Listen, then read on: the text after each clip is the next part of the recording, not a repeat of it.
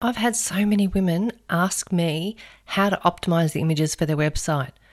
They don't even know where to start, and they don't know what tools that they need to use to do that. They don't know the dimensions, and they don't know how to speed up their website by optimizing the images. So I want to enable you to be able to do that. I've even been offered money to do it for other people, and really it's super simple. It's just because they don't know what to do that they think they have to outsource it. So I'm going to save you money today by giving you the tools to be able to do this really quickly.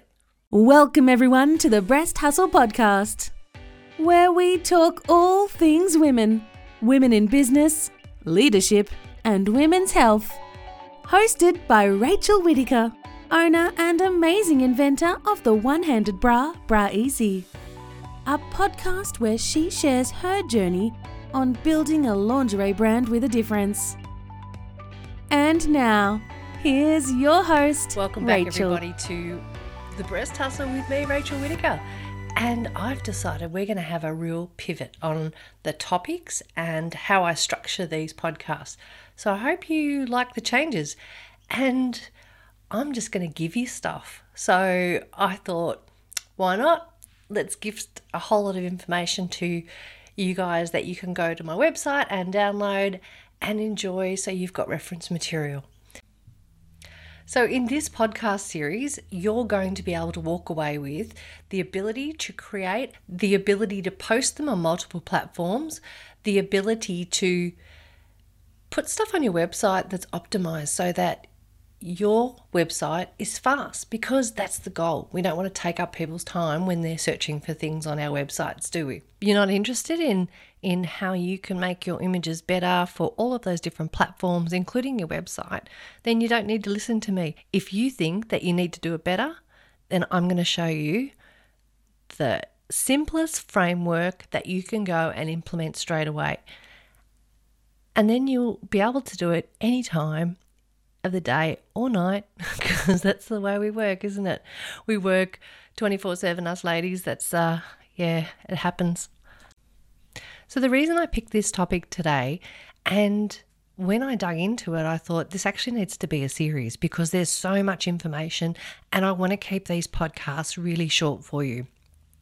When I get questions from girlfriends about resolution size and how to optimize images and what's the best dimensions to be able to post on Facebook and Pinterest and Twitter and LinkedIn, and the list goes on of all of the different places that you want to post to help promote your business.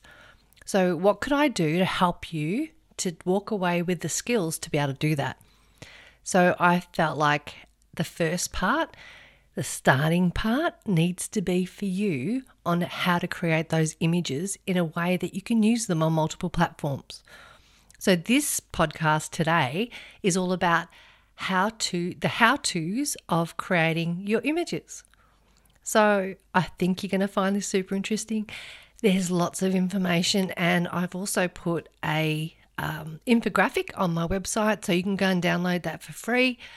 I just want to offer you great value so that you guys go away with the skills that you need to be able to build and post and manage your businesses and understand the mechanics in the background. So let's get started on the how-tos of images. So let's get started with Facebook. Now, Facebook is a little bit fiddly because it actually has different size images for different postings. So one of the things you need to consider with Facebook posting of images is always about whether it's horizontal, vertical, whether it's a link or it's in a story. Because of those, the dimensions are often really different. And so one of the things that I usually encourage people to do is try and take a generic ratio for your images so that at least you can use them in most of those instances. And it's a little bit of cropping in the tools for Facebook publishing that you can do really quickly. But let's get the image in the right format for you to use. And some people get really confused with, should I use a JPEG? Should I use a PNG? Now, JPEG is used multiple times everywhere on most platforms. It's really simple. A PNG is used for things like removing the background so that it looks invisible. So you have just a portion of that, and you could use that for text. So I've used that in a brand and I would put an invisible background on it. So then when I publish that PNG anywhere, it actually just looks like the words. So that's how that's done. It's a PNG file. It is a really big file. So it's not something that you would want to use everywhere. If you put all of your images on your website as PNGs, they're going to be massive files. It is going to work really slowly and it's going to take a long time. So you don't want to do that. You actually need to optimize and put it as a JPEG.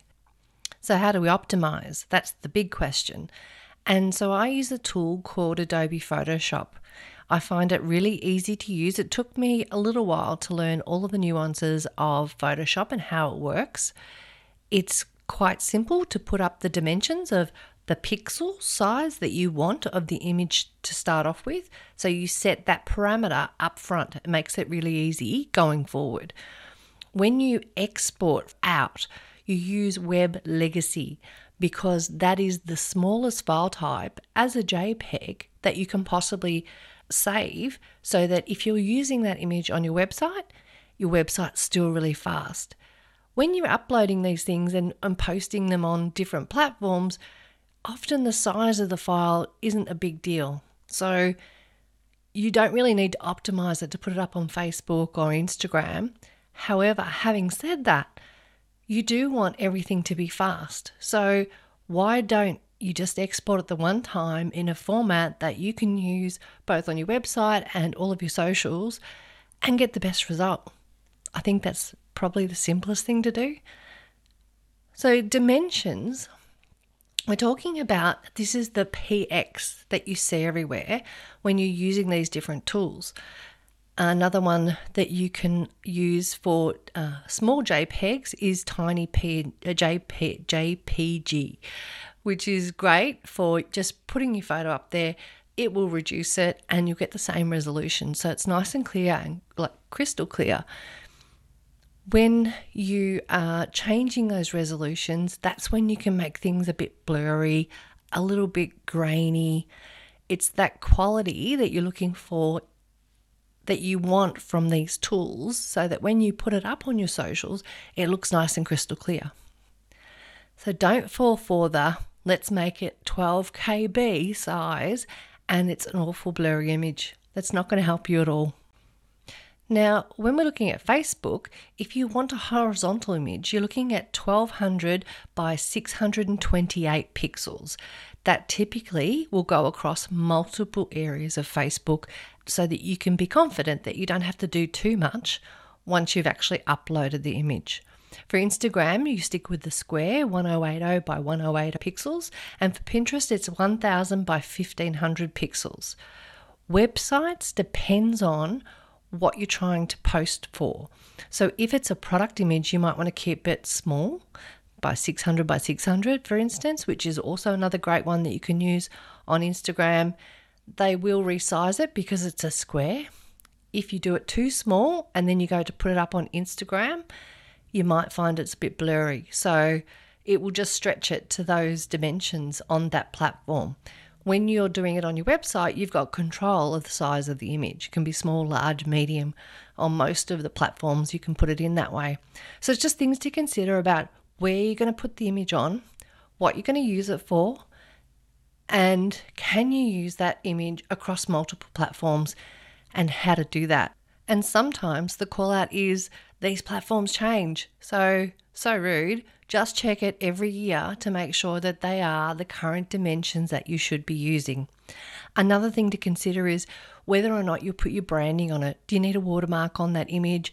Do you need to consider copyright? Is people going to try and take your photo and repost it on other platforms? So just to put a little brand in the corner sometimes is great, but you might not want that on everything. So just consider where you're posting it. One of the other tools that you can use when you're looking at these images, you can use the same image over and over again by putting a color overlay over the top. It gives it a different feel. You can make things black and white, which sometimes can really stand out. And it's all about the message you're trying to convey. So what I recommend is don't fiddle too much with your image in the first instance. Consider that just before you post it.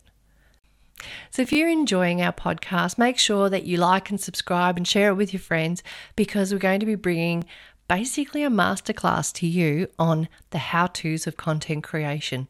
I want to enable you to be so successful and to never ever have to ask another person to optimize your images for you, because you can do it yourself.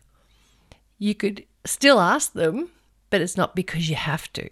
It's because you haven't got time. So thank you for the follows and shares and likes. And I'm really encouraged by this topic. This is going to be so much fun to get in and do this masterclass of content creation. Very high level, because I could honestly talk for the year on this one subject. And that I think would get a bit boring and it's a bit too much. So thank you guys for sharing and following. And be sure to subscribe and go ahead and download that infographic to use as reference material. I hope you enjoy it. And next week, we're going to do video. Catch you later.